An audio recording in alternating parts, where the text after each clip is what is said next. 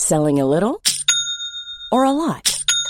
Shopify helps you do your thing however you cha-ching. Shopify is the global commerce platform that helps you sell at every stage of your business. From the launch your online shop stage to the first real-life store stage, all the way to the did we just hit a million orders stage. Shopify is there to help you grow. Shopify helps you turn browsers into buyers with the internet's best converting checkout. 36% better on average compared to other leading commerce platforms. Because businesses that grow, grow with Shopify. Get a $1 per month trial period at shopify.com/work. Shopify.com/work. Quality sleep is essential. That's why the Sleep Number Smart Bed is designed for your ever-evolving sleep needs. Need a bed that's firmer or softer on either side? Helps you sleep at a comfortable temperature? Sleep Number Smart Beds let you individualize your comfort, so you sleep better together. J.D. Power ranks Sleep Number number 1 in customer satisfaction with mattresses purchased in-store. And now, save 50% on the Sleep Number Limited Edition Smart Bed for a limited time. For J.D. Power 2023 award information, visit jdpower.com/awards. Only at a Sleep Number store or sleepnumber.com.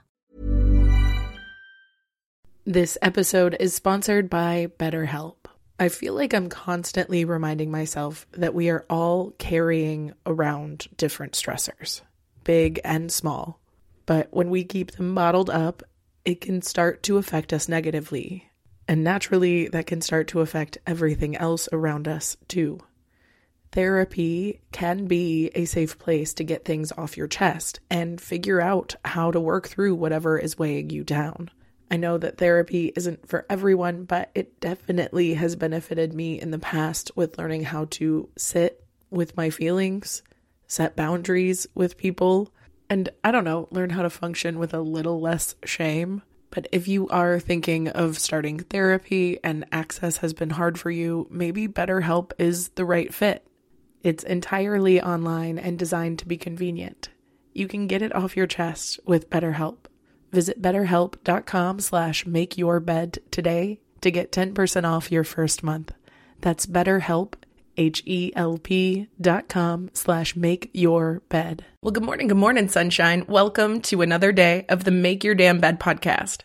Today is day 2. We're going right back into the book of Adult Children of Emotionally Immature Parents, How to Heal from Distant, Rejecting, or Self-Involved Parents, written by Lindsay C. Gibson. As always, I'll be pulling from this book at random and wording it in my own words. So if you want to read the original source, this book was available at my public library, but I'm sure it's available online. And if it is, I'll link it in the show notes. Also, side note, throughout this book, I'll be using the word parent, but please insert whatever applies to you, whether your grown-up was a caregiver, an adult, or you're talking about a partner or a friendship. Obviously, this topic is nuanced, so using nuanced and inclusive language I feel like is important. But because of the brevity of the show, I have to do what I have to do. So I'll be using the words from the book, which often uses parents in place of what I would call guardians or caregivers. Today, I'm quoting straight from the book because of where I left off yesterday about how hard it can be to recognize that you are dealing with someone who is emotionally immature. Because if you're like me, it might feel like a betrayal to look at your parents objectively. But the author reminds us that it is not the motive of this book.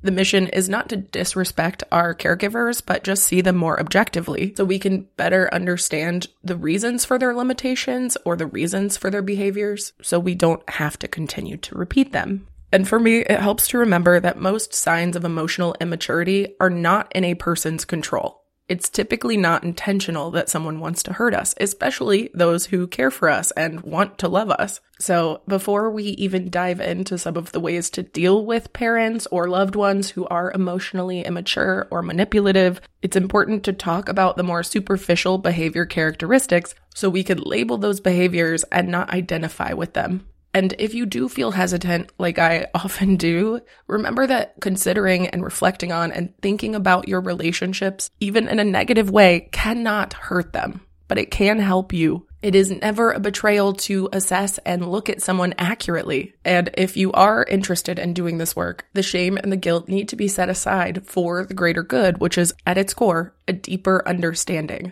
And emotional immaturity in humans has been studied for a very long time. And rather than trying to diagnose, a loved one or a caregiver, we're going to look more at the symptoms. And I will be reading straight from a checklist that is available in PDF form, which I will include in the show notes. But the reason I find this assessment of these symptoms so valuable and important is because it did let me look at my situation more objectively rather than some damning diagnosis of my parents, you know? So this is a checklist straight from the book where I'll be asking yes or no questions so you can better recognize an emotionally immature parent. And of course, this doesn't just apply to caregivers, but we're discussing it with that framing right now. Let's get into it. I will read a statement and you will either check it off as true or ignore it as false. And if you're like me, the answers might surprise you.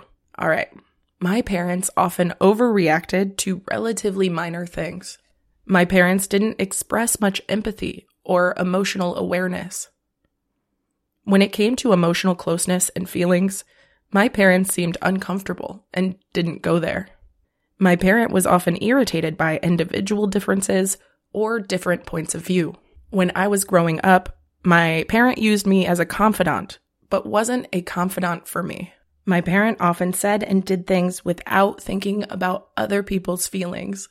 I didn't get much attention or sympathy from my parent, except maybe when I was really sick.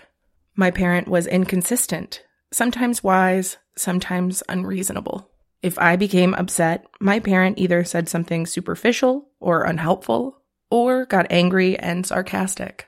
Conversations mostly centered on my parents' interests. Even polite disagreement could make my parent very defensive. It was deflating to tell my parents about my successes because it didn't seem to matter. Facts and logic were no match for my parents' opinions.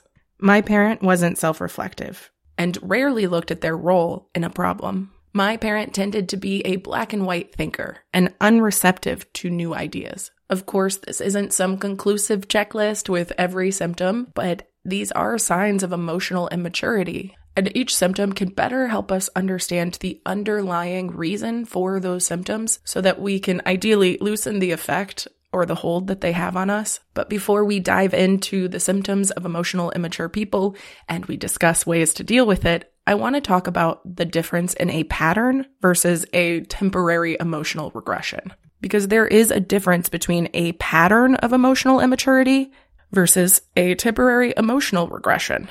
Because anyone can briefly lose emotional control or become impulsive if we're tired or stressed or hangry, like me. And I think each and every one of us can look back and cringe on certain responses we had when we felt those things. But the point is, you still cringe because you know that that is not who you are, but a quick glimpse into a loss of control, versus those of us who can't see that we have a personality pattern of this emotional immature response. And because these behaviors are so automatic for us, they show up repeatedly in our relationships, and we no longer cringe because that's just how we function. This is why I think just a general lack of awareness or sense of compassion can be a very telling red flag that this person has let this become a personality pattern rather than just a glimpse and an insight into a weak moment. In this next paragraph, I'm quoting directly from the book, and it's pretty much the reason I decided to do a deep dive into this book in the first place. And it says, before we explore emotional immaturity, we must first dive into emotional mature functioning, which isn't some obscure, murky matter of opinion. It's been well and famously studied, so there are ways to become more emotionally mature. And at its core, emotional maturity means a person is capable of thinking objectively and conceptually while sustaining deep emotional connections to others. People who are emotionally mature can function independently while also having deep emotional attachments, smoothly incorporating both into their daily life.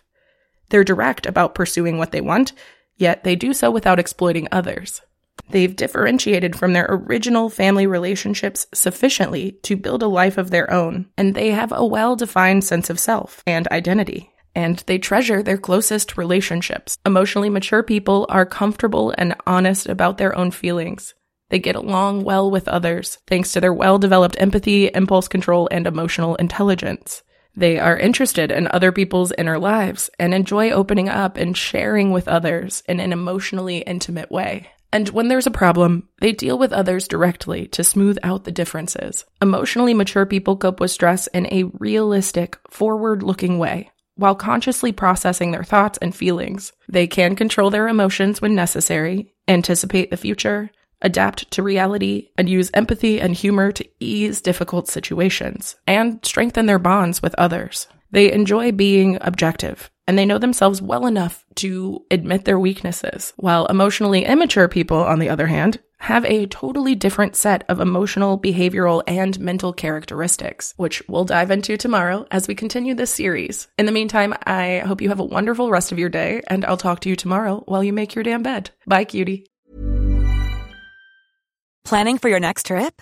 Elevate your travel style with Quince. Quince has all the jet-setting essentials you'll want for your next getaway, like European linen, premium luggage options, buttery soft Italian leather bags, and so much more. And is all priced at 50 to 80% less than similar brands. Plus, Quince only works with factories that use safe and ethical manufacturing practices. Pack your bags with high-quality essentials you'll be wearing for vacations to come with Quince. Go to quince.com/pack for free shipping and 365-day returns. Ever catch yourself eating the same flavorless dinner 3 days in a row? Dreaming of something better? Well, HelloFresh is your guilt-free dream come true, baby. It's me, Keke Palmer. Let's wake up those taste buds with hot, juicy pecan-crusted chicken or garlic butter shrimp scampi. Hello Fresh. Stop dreaming of all the delicious possibilities and dig in at HelloFresh.com. Let's get this dinner party started. Even when we're on a budget, we still deserve nice things. Quince is a place to scoop up stunning high-end goods for 50 to 80% less than similar brands. They have buttery soft cashmere sweaters starting at $50, luxurious Italian leather bags, and so much more. Plus, Quince only works with factories that use safe, ethical, and responsible manufacturing. Get the high-end goods you'll love without the high price tag with Quince. Go to quince.com/style for free shipping and 365-day returns.